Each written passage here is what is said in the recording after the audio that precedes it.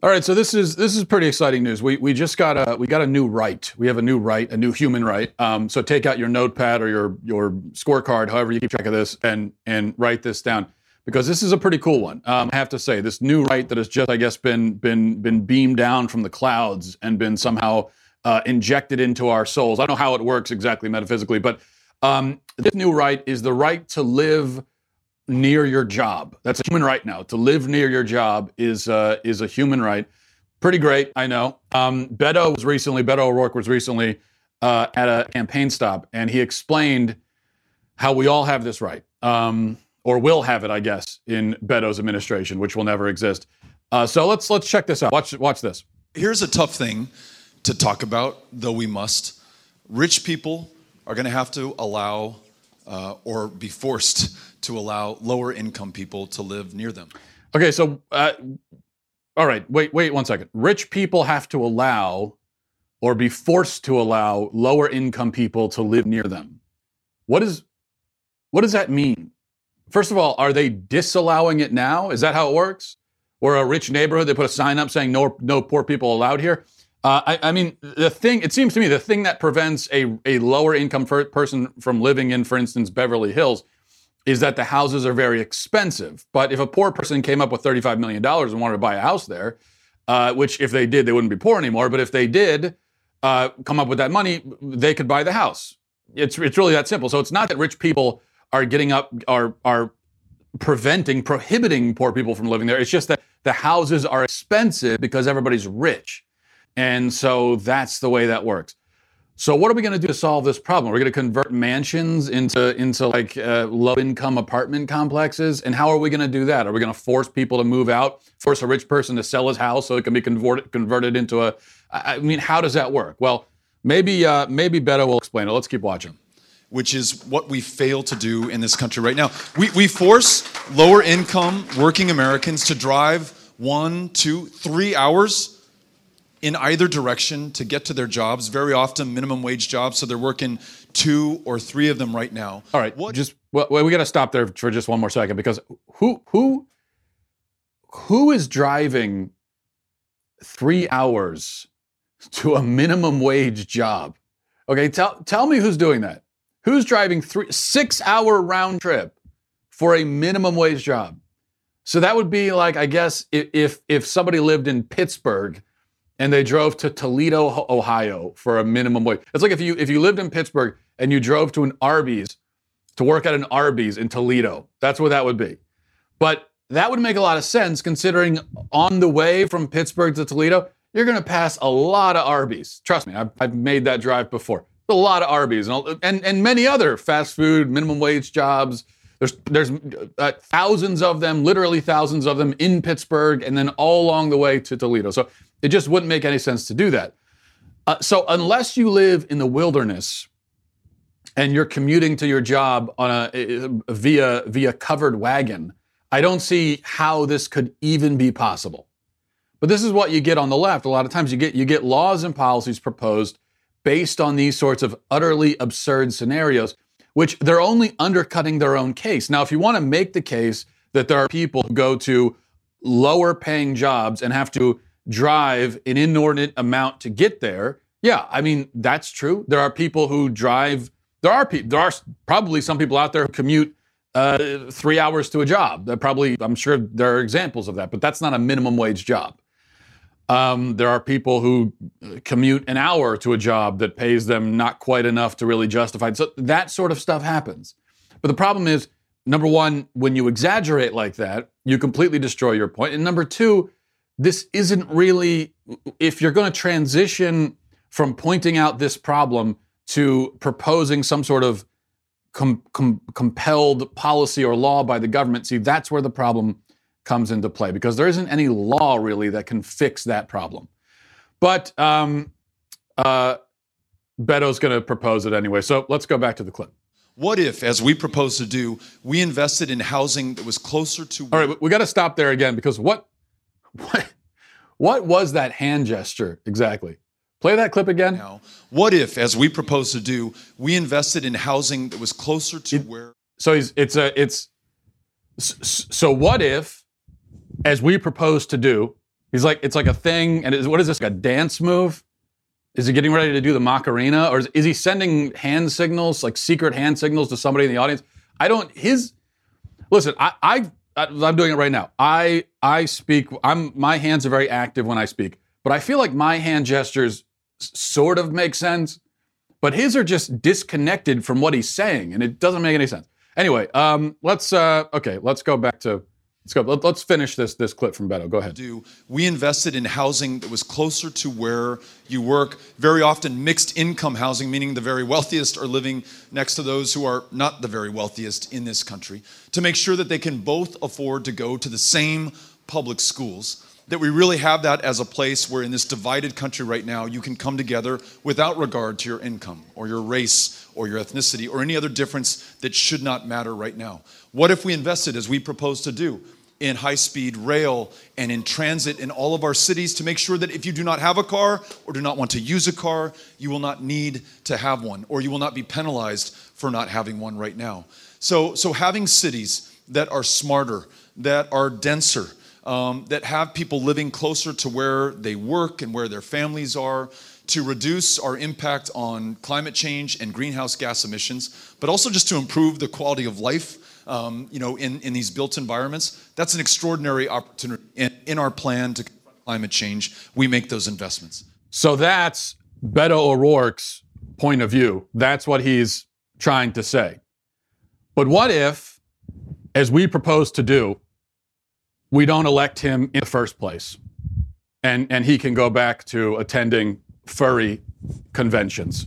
It's like I think he's waving in. That's what he's doing. He's waving in an airplane. He's working on the tarmac at an airport. All right, that's what I expect. Every time I see a Beto rally, I expect a commercial airliner to just land on top of the audience, because that's what it looks like he's trying to do. All right. Anyway, so on Twitter, when he shared that clip, he introduced it with the caption saying, "Living close to work shouldn't be a luxury for the rich. It's a right for everyone."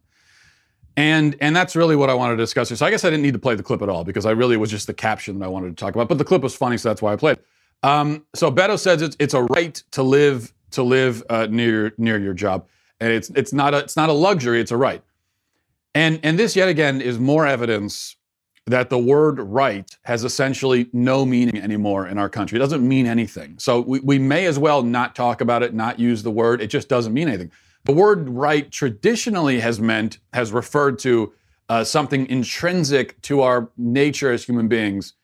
Something that, very, very crucially here, something that does not need to be provided to us, but which we already have by the nature of the fact that we are human beings, and which the government simply is not supposed to take away or infringe upon or interfere with. That's how you know it's a right. So if we're talking about something that needs to be given to you by somebody else, then that's not a right, at least not by the classical conception of this idea of human rights. It certainly is not. That's not the kind of rights that our founding fathers were talking about. So you could have, so there could be things that are even necessities, yet are not exactly rights.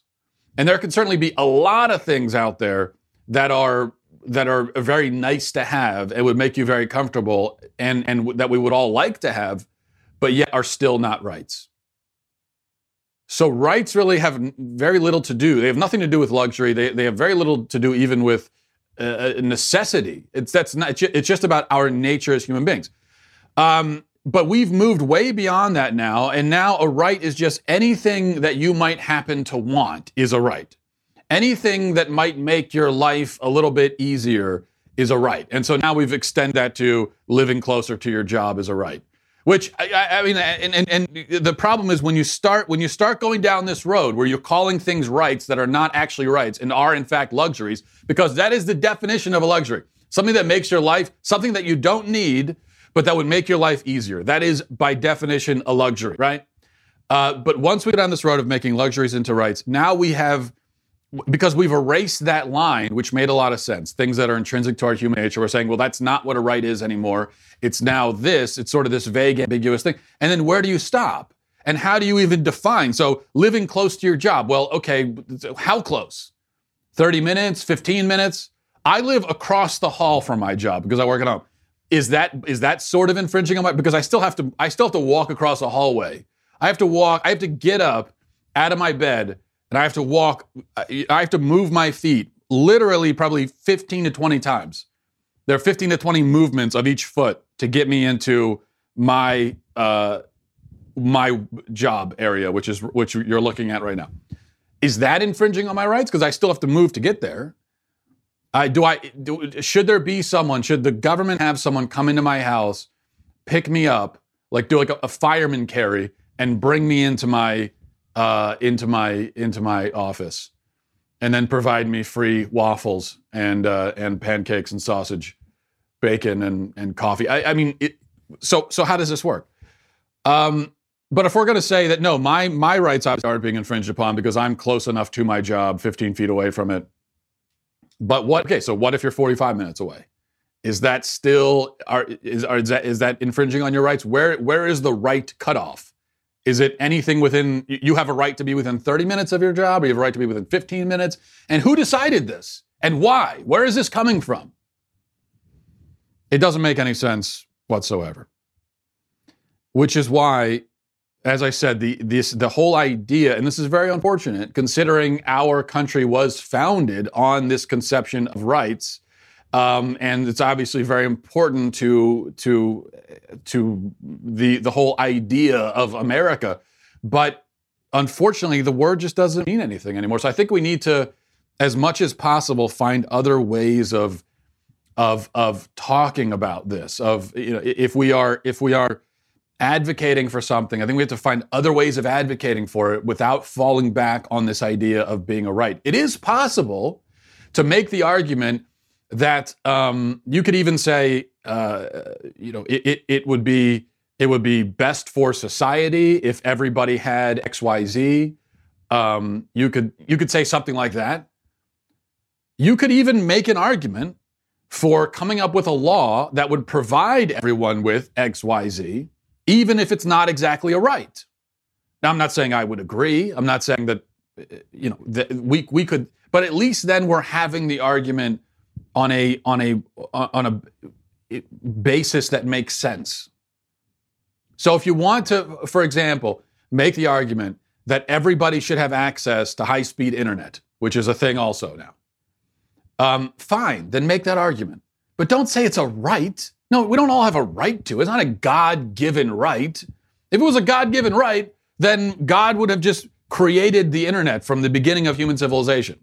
I mean, if access to the internet is a God-given right, if you're saying it's a human right, you're saying it's a God-given right. That's the exact same thing, means the same thing.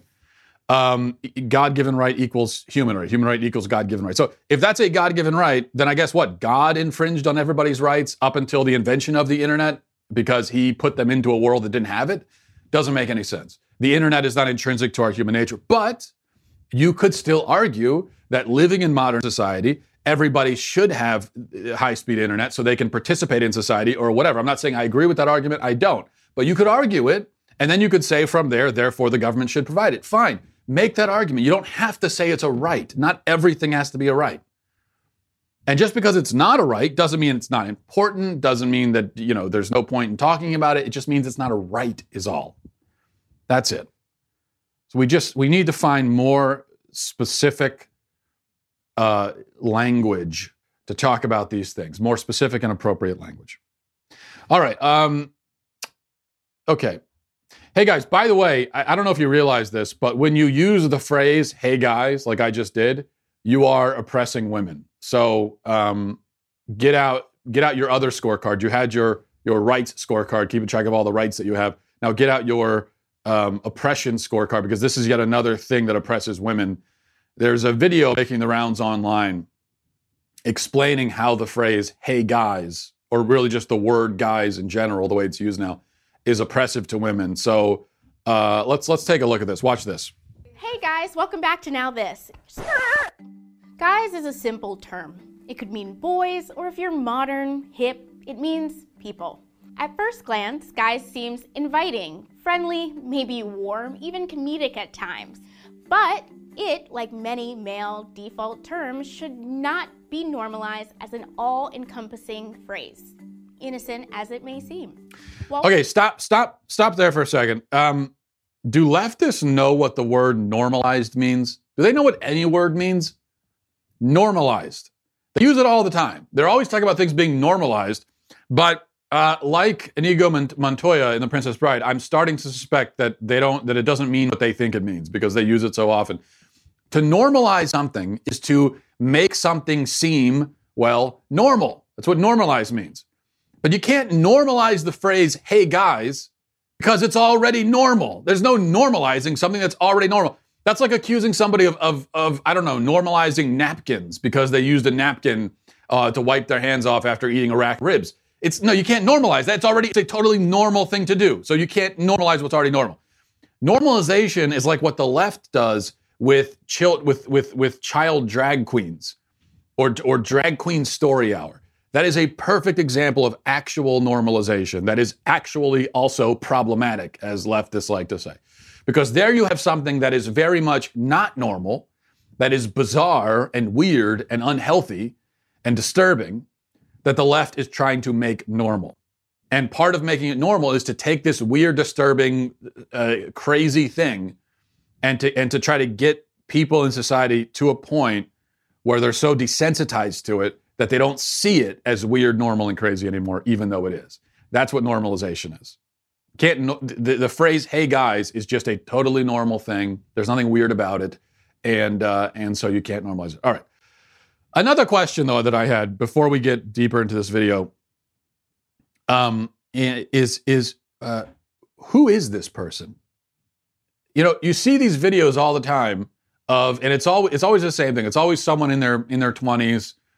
A very, very well sort of put together person in their 20s, standing there with an all white background, very sort of cheerfully instructing us, telling us what we can and can't do from now on.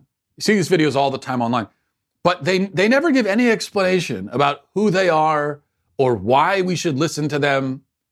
The thing is, if you're going to make instructions and tell people what they can and can't do, I think you have to begin by saying, okay, here's why my instructions matter. Here's who I am.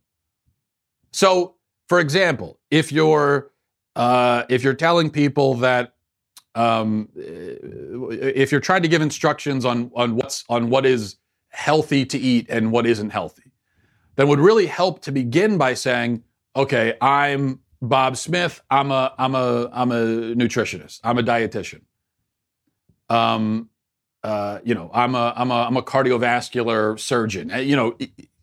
Give us who you are, what your station is in life, and then maybe you will have established that you are an authority. But with these videos, it's always just some random person who's just telling us, and we're supposed to do what? Well, hey, that random person in the video said we can't do this anymore, guys, so don't do it. All right, let's go back to the video. While we may understand the word means no real harm, with a deeper look, you'll understand that we've been ignoring the cognitive impact on women as well as gender non-conforming folks by only explicitly addressing the male-identifying individuals present. The meaning of guys has changed over time. According to the Washington Post, etymologists believe it began in the 17th century with a guy named Guy Fawkes, a participant in the failed 1605 gunpowder plot. He only barely escaped a brutal execution by jumping off a scaffold and breaking his neck. For the next few centuries, those who likened him in fashion, appearance, or intellect were referred to as guys. Eventually, according to the Boston Globe, the term broadened to describe creepy people, then to a generic term for men, and now, some would say, a gender-neutral phrase. For decades, we have set a standard of only addressing the men in the room. Of course, we claim it's colloquial, but with our elevated knowledge and inclusive perspective, it just seems lazy, inconsiderate, and a small part of what reinforces the gender hierarchy today. How is one to feel empowered to speak or assert themselves when upon greeting they're misgendered or even ignored in language? Can we be surprised that for decades women often felt uncomfortable asserting their voice when we didn't even take the time to properly acknowledge them? Okay. All right. I can't take it anymore. I mean, bro, just chill. Okay. Take it easy, dude. Back off, chief. I did notice one part, though. As she was giving us that etymology of the word guys, very interesting. I don't know if it's true or not. Probably isn't. But she said that it used to mean creepy people, according to her, and then it came to refer to men. So isn't the word guys then offensive to men? Shouldn't we be the ones offended by it? You're telling us that it used to mean creepy, and then that became synonymous with men in general? Put that aside, though. I want you to take note of something else. Before she starts giving all these reasons why the term "hey guys" is terribly offensive, she said something important. I want you to listen to this part again. Listen to this. While we may understand the word means no real harm. All right, did you hear that? Play it again. While we may understand the word means no real harm. Again. While we may understand the word means no real harm. Again. While we may understand the word means no real harm. Okay. While we understand the word means no real harm. I just want to make sure we all got that. So you understand that the word means no real harm. Well, then why are we talking about it in that case? What's the point of the conversation? If you understand that someone doesn't mean any harm in what they're saying, you have no right to be offended by it. If you know that someone does not intend offense in what they're saying, if you know it and you're acknowledging that you know they don't mean it offensively, then yet you take offense anyway, it's because you want to be offended. And you want to be offended because you are a petty, emotionally manipulative narcissist trying to make everything about yourself. It's because you're the kind of person who injects yourself into a normal conversation between normal people who are being perfectly polite to one another, and you just have to control things because you're a control freak. Okay? That's what that means. And your feelings in that case mean nothing. Just mean absolutely, we should not care. Your feelings mean nothing to anyone, and they shouldn't mean anything to anyone. Mainly because they're not even really your feelings. You admit that, yeah, well, I know you didn't mean anything by it. You're just trying to emotionally blackmail and bully us because you want to control us. That's all that is. I've hammered this point a million times because you hear this all the time now in society where people acknowledge, like, yeah, like, I know you didn't mean anything by that, but I'm offended anyway. How is that even possible? How is it even possible to make yourself offended by something when you know that it wasn't even meant offensively? The only time it can be reasonable to take offense at someone's words is if you reasonably suspect that they meant to offend you. And even then, taking offense is a really sort of a pretty pointless exercise to take offense, but at least that it's a natural response. So if somebody goes up to you and says, "Hey, you're fat, you're ugly, you're disgusting," well, clearly they mean that. There's no non-offensive meaning there. That is an insult. They're trying to insult you. So if you are therefore insulted, that is a reasonable reaction. It may not be a very fruitful reaction. It probably is better just to ignore it, but it is a reasonable response. Someone insults you, and so you feel insulted. Okay, fine. And in that scenario, the person who insulted you owes you an apology. As civilized human beings, if you insult somebody, once you calm down and realize that that was rude, you should apologize. But if you didn't mean anything, and also, okay, so this is the way human communication works, right? Where I say something, and in saying whatever I'm saying, I mean to convey a message, okay?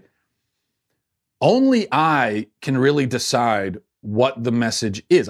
I get to decide the intent behind what I'm saying and the message it's meant to convey. Only myself as the speaker can determine the intent because I'm the one saying it. You cannot retroactively infuse an intent into what I said that wasn't actually present when I originally said it. It's a very basic concept. So you get to decide. Which means, now, sometimes in human communication, somebody can say something and it's sort of ambiguous. It could go one way or another. It could be read offensively or it could be read inoffensively. So then in that case, you as the listener, as the hearer, as the receiver of the words, if you're not sure if it was meant offensively, rather than just assuming that offense was intended, the reasonable thing to do is to say, what did you mean by that? To give the person a chance to clarify. And if they say, oh, no, I didn't mean that in an offensive way. Here's how I meant it. Then all you can do as an adult is just say, okay, understood. Now, if I say something that is clearly meant to be offensive, and then I claim later that I didn't mean it that way, well, then that's on me. And that's called being passive aggressive. Passive aggressiveness exists. There are passive aggressive people out there. Passive aggressiveness to me is one of the most unappealing and repulsive characteristics in a person. I absolutely hate it. But there are passive aggressive people, and this is what they do. They say things that they know are going to be taken a certain way, and they want it to be taken that way. But they also say it in a certain way that it always allows them an out to claim that they didn't really mean it that way. And that's just passive aggressiveness. So if that's the case, then that's different. But as long as I'm not being passive aggressive, then you just have to leave it to me to decide what I meant and to tell you what I meant. And again, if it's clear, or if I tell you, no, I didn't mean that in an offensive way, here's how I meant it. The only thing you can do is just accept that and move on with your life. All right. One other thing before we get to emails, Pierce Brosnan, the obviously Hollywood actor, and he was he's one of the men that's played James Bond. He was asked by a Hollywood reporter whether there should be a female James Bond, and this is what he said. He said, "Yes, exclamation point. I think we've watched the guys do it for the last 40 years. Get out of the way, guys, and put a woman up there. I think it would be exhilarating. It would be exciting." Now, and this is getting a lot of attention, and the feminists are saying, "Oh, look, one of the James Bond guys." This is I didn't watch the interview, so I can't see his body language and face. But this to me reads like a hostage with a gun to his head, saying, "Oh yes, I would love for there to be. Yeah, it's about time, guys, get out of there." The point is, and this is what makes all this so pointless, that Pierce Brosnan is giving the only answer he's allowed to give. So when a media person comes to him and says, "What do you think?" As a Hollywood actor himself, a guy that played James Bond, and he's asked, should there be a female James Bond? The only answer he's allowed to give. Because he knows, now I would love it if he had said, "No, I don't really think you know what, this is a guy character. Women can find their own character." I would love it if he responded that way, but he's not going to do that because he just, it's not worth the trouble for him. And can you imagine if he was asked that question and he had said something like, "No, this is a guy." If a former James Bond had come out and said, no women are allowed to do this, he would be just the mob would descend upon him, and he knows that, so he has to say, "Oh yeah, it's great." And speaking of being sort of disingenuous and passive aggressive, this is another thing that you get from the left and from the media, where they ask questions to people knowing that there's only one answer they can give. And then when they give it, they report it as if it was a freely offered opinion when it wasn't. There was a metaphorical gun to their head. Now, the reality is with this James Bond thing, in general, I don't care that much because it's a fictional character. But to the extent that I do care, which is very little, no, I absolutely don't think that a woman should play James Bond. That obviously is silly and stupid. Now, if you want to switch the race up and have a black guy playing James Bond, who cares? Fine. In fact, I think Idris Elba, and this is Idris Elba would be a great James Bond, I think. But it's got nothing to do with his race. Nothing at all to do with his race. I think he would make a great James Bond. So the race doesn't matter. Here's what matters with James Bond. When it comes to demographics, here's what matters. James Bond is British. Got to be British. It wouldn't make any sense to have a James Bond from Kentucky. If you want to have a spy from Kentucky, that's a different character, and go ahead and do that. But James Bond is British, and he's a man. His maleness, his masculinity, for better and worse, with all of James Bond's positive and negative characteristics as a character, it is all very much tied to the fact that he is a man. It is part of the character. In a similar way that Lara Croft, Tomb Raider, not nearly as iconic of a character, but it wouldn't make any sense to have a Larry Croft. Okay? Although Lara Croft is already, I guess, sort of the female version of Indiana Jones, I guess. But so maybe that's not the best example. But whatever. The point is, this is a man. His masculinity is central to the character.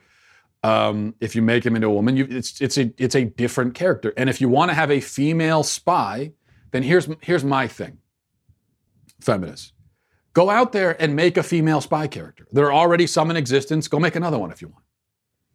But stand on your own 2 feet.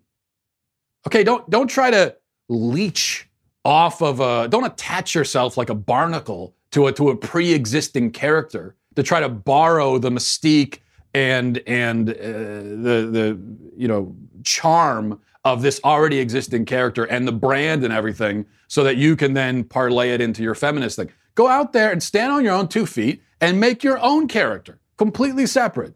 Your own interesting, separate female character. Go do that. You don't have to.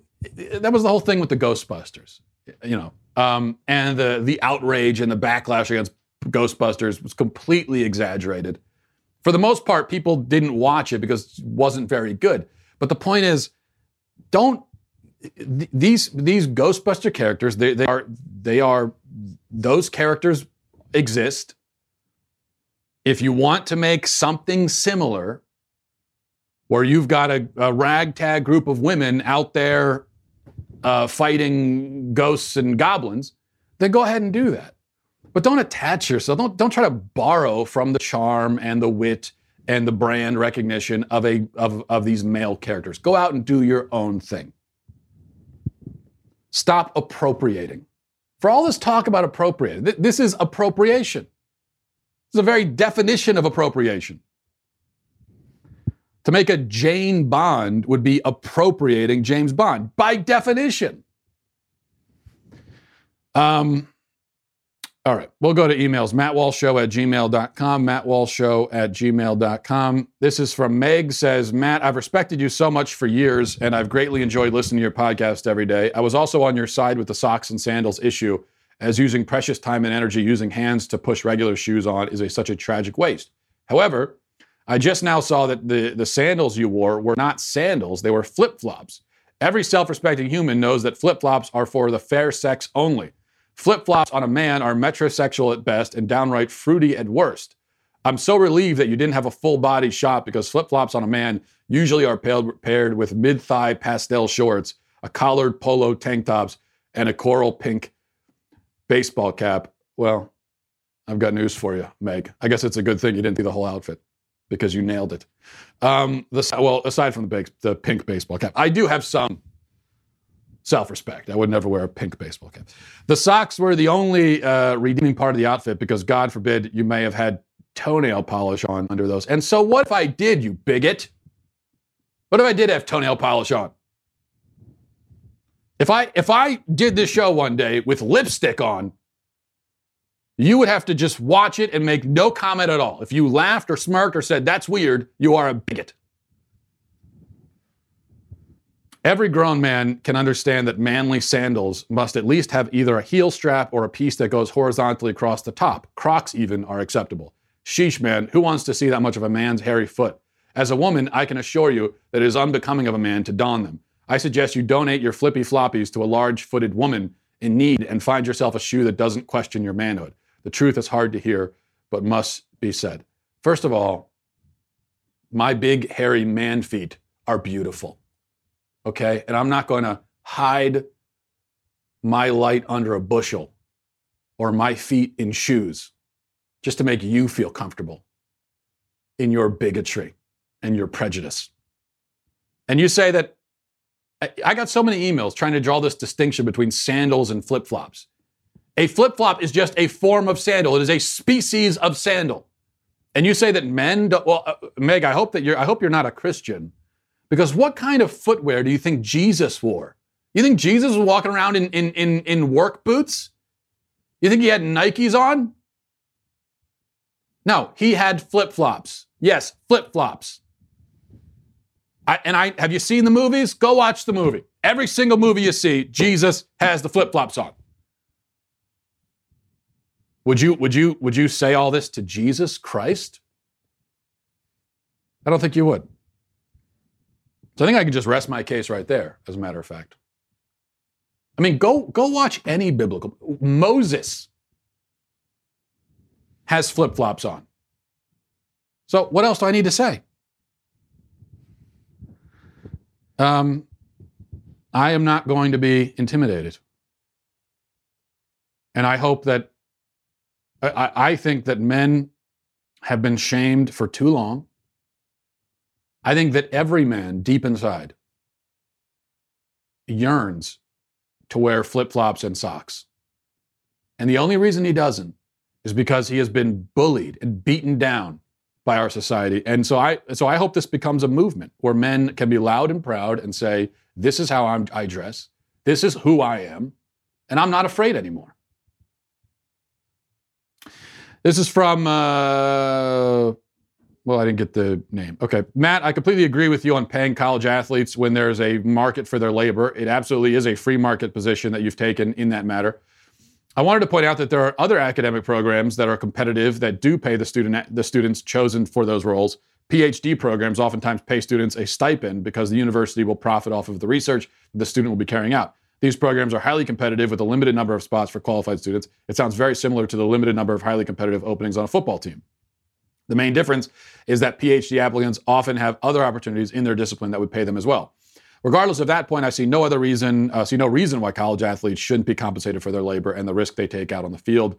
I do understand that people might not want to see 20-year-olds making millions on a college football team, flaunting their money and getting into trouble. That kind of money could definitely have negative impacts on the lives of a young person. Perhaps the middle ground would be that they receive the payment in a lump sum after graduation, in addition to the free tuition they've received.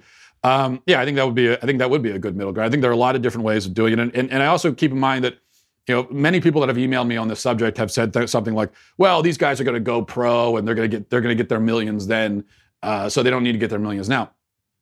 First of all, the vast majority of people who play in college, even at the D1 level, are not going to go pro. Even there are many star college athletes in football, and I'm talking specifically about football here because that's what I know better than the other sports. There are many examples of these star players who don't even get drafted, or do get drafted and flunk out pretty quick. Look at Tim Tebow, and he's done well for himself in other areas, so he's not hurting for cash by any means. But Tim Tebow, one of the greatest college football athletes of all time, and he couldn't really hack it in the NFL. So the fact is, most of these guys are not going to end up on football teams, and even the ones who do, most of them are going to be gone in 3 or 4 years. The average career of an NFL player is like 3 years, and most of them don't survive past that because they wash out, they can't compete anymore, they get injured, a lot of different reasons. So the fact is, these guys are sacrificing their body, they're putting their life, they're putting maybe not lives, well, in a way, their lives, they're putting their health at risk at a very minimum. And most of them will never financially profit off of it, or if they do, only in a very limited and temporary way, and which is yet another reason to pay them. Okay, from Amanda says, "Greetings, Supreme Lord of the Overlord of the Universe. Your show is always the highlight of my day. A while ago, you mentioned that you weren't 100% sure about your stance on recreational marijuana use. It's a topic that has personal meaning for me, as my husband is a frequent user to self-medicate his multiple issues, from ADHD to PTSD. For some reason, weed makes me less nervous than hardcore pharmaceuticals. Plus, I like him a lot better when he smokes. Interestingly, he's rarely high, but more just mellowed out and happier when he's using. Anyway, your opinions are always amusing and usually correct, even if you're going to rip him or me apart over it. I'd be honored to hear it." No, I'm not going to rip either one of you apart. I think, look, certainly if anyone who believes that it's okay to give pharmaceutical drugs for emotional and psychological reasons, such as PTSD or ADHD or whatever. Anyone who's in favor of that, for them to recoil at the idea of marijuana being used in a similar way is absurd. Because those, as you pointed, those pharmaceutical drugs are more serious, more dangerous, more addictive, abused more often, way more likely to kill you than marijuana is. So certainly, but what you're talking about here is not really recreational use. You're talking here about something that is, well, you said self-medicate. So this is something like essentially medicinal marijuana. And I've said that I have no problem with medicinal marijuana at all. How could you? I've never heard, and I really mean this, I have never heard an even coherent argument against medicinal marijuana use. Unless it's an argument that is also an argument against pretty much every other drug that you find if you go to Rite Aid or CVS. And I guess there are some extreme positions that say, well, you shouldn't take any medicine at all of any kind. That's not my position. I think that's crazy too. But at least that's consistent. But to say, to peruse the all of these drugs at your average drugstore and say, oh, that's fine, sure. But if you smoke marijuana, now that's a problem, and wag your fingers, that doesn't make any sense. Recreational use, I certainly think I am in favor of decriminalizing it, because I think it's simply a waste of law enforcement resources to be hunting this stuff down. I can remember living in Kentucky, and in eastern Kentucky, it's a very poor area, very poor, one of the poorest in the country, but is also an area where a lot of people grow marijuana plants. And every year they would do these massive raids where they would confiscate. I remember one year they confiscated millions of dollars worth of marijuana in these impoverished areas. And it's just, why? What have we accomplished for society by doing that? What exactly is the problem? What exactly is the downside, really, to letting these people just grow the plant, make their money? Who cares? So, and when it comes to recreational use, it's not something that I want to do, but I do find it difficult.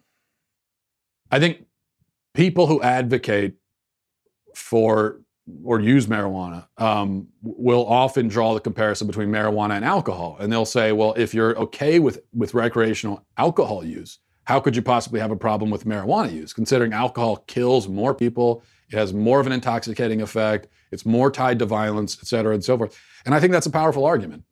And so I feel like I can't, because considering I do enjoy alcohol, I'm a fan of bourbon. I like to sit down, have a glass of bourbon. I like to drink beer, all the other, within moderation, not to the point of intoxication, but I do enjoy that. But so I feel like I can't figure out a coherent, non-hypocritical argument that would allow me to continue drinking when I want to drink, yet would disallow someone from smoking marijuana. So that's my position. All right. This is from Roxy. Says, Dear Matt, first of all, how is your ankle? How is your wife's pregnancy going? And how are your bees? Also, can you please give me some book recommendations? What are your top five favorite nonfiction books and your top 5 favorite fiction books? I love your show and listen to your podcast every day. The bees are doing very well. My wife is getting ready to give birth any week now. My ankle is recovering okay, as I so bravely overcame that traumatic injury. As far as book recommendation, I always love giving book recommendations. So I will. You asked for my favorite nonfiction and fiction books. I'm not going to give you my favorite because that kind of changes by the week, and it's also a lot of pressure to give you my favorite. So I won't give you what I'll do is I'll tell you the 5 most recent books that I've read, which I have right here prepared for this question, so I'll just tell you that, and you could take those as recommendations. So those books, first of all, High Percentage Fishing, which is a statistical approach to improving catch rates. I'm working on this right now. I don't know if you're that one. This is a little bit niche, so you might not be interested in that, but I haven't enjoyed this book. I think I mentioned this one, Bill Bryson, A Short History of Nearly Everything. This is one of my favorite nonfiction books. I 1,000% recommend it. if you're looking to read nonfiction, pick up this book. He calls it a short history of nearly everything, which it basically is. He starts at the beginning of the universe. And this book is only, what is it? It's, 400 some pages. But he goes through from the beginning of the universe all the way to present day, covering all these different scientific topics. It's very accessible. He's a great writer. And so definitely read that. I'm working on this, The Rise and Fall of Ancient Egypt. I am on a thing now where I'm reading about ancient civilizations. This one, it's a good book, but it's kind of a slog. Brief Interviews with Hideous Men, David Foster Wallace. I read this a few weeks ago, and this is more fiction. This is a collection of short stories. Wallace is someone that you either love or hate, I think, as a writer. I tend to love him. I think he's a great writer, very insightful. I don't agree with all of his insights, but if you're looking for shorter fiction, I would read that. And then I read this because someone recommended it to me. We had been talking on this show about, a few weeks ago, we were talking about the nature of consciousness for some reason. I think we were talking about that, weren't we? Someone emailed and recommended I read Julian Jaynes' The Origin of Consciousness in the Breakdown of the Bicameral Mind. And so I did read it. This is a weird book because I don't agree with almost any of it. I disagree with 98% of this book, but I kind of loved it because it was really fascinating. And I read it almost more as a sort of science fiction than anything else. And this is a well-known book. I'd heard of it before. First time I had tried to read it. What Julian Jaynes is arguing, what he essentially argues is that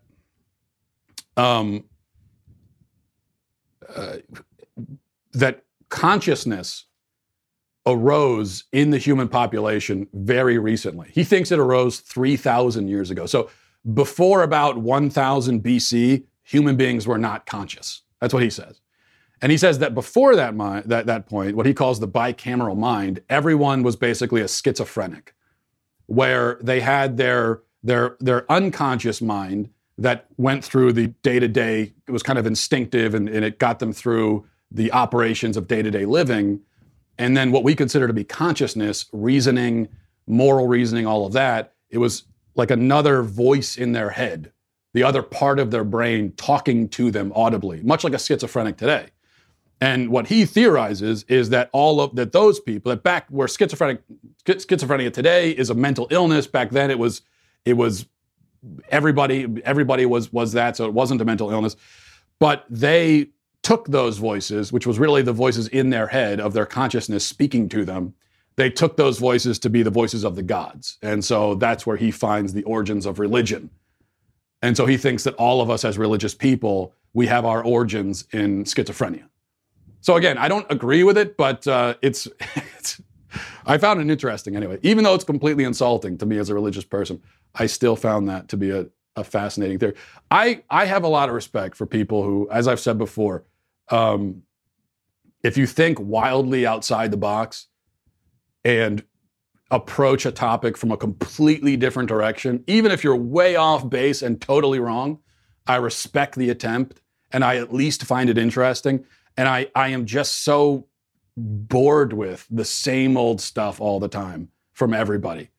Most of our conversations in this country about the issues, it's just you have one side saying one thing, the other side says the other thing. Nobody's attempting to say anything unique or interesting or creative. I get so bored with it that when someone recommends to me some book that extrapolates on a crazy, weird theory, I'm going to read it because I'm starving for something different, even if I disagree with it. All right, so we will. Those are my pseudo book recommendations. Thank you for giving me the chance to babble about that for a few minutes. Thanks everybody for watching and listening. I'll talk to you tomorrow. Godspeed. If you enjoyed this episode, don't forget to subscribe. And if you want to help spread the word, please give us a 5-star review and tell your friends to subscribe as well. We're available on Apple Podcasts, Spotify, wherever you listen to podcasts. Also, be sure to check out the other Daily Wire podcasts, including The Ben Shapiro Show, Michael Knowles Show, and The Andrew Klavan Show. Thanks for listening. The Matt Walsh Show is produced by Robert Sterling, Associate Producer Alexia Garcia Del Rio, Executive Producer Jeremy Boring, Senior Producer Jonathan Hay. Our Supervising Producer is Mathis Glover. And our technical producer is Austin Stevens, edited by Donovan Fowler. Audio is mixed by Mike Coromina. The Matt Walsh Show is a Daily Wire production. Copyright Daily Wire 2019. If you prefer facts over feelings, if you aren't offended by the brutal truth, if you can still laugh at the nuttiness filling our national news cycle, well, tune on in to The Ben Shapiro Show, where you'll get a whole lot of that and much more. We'll see you there.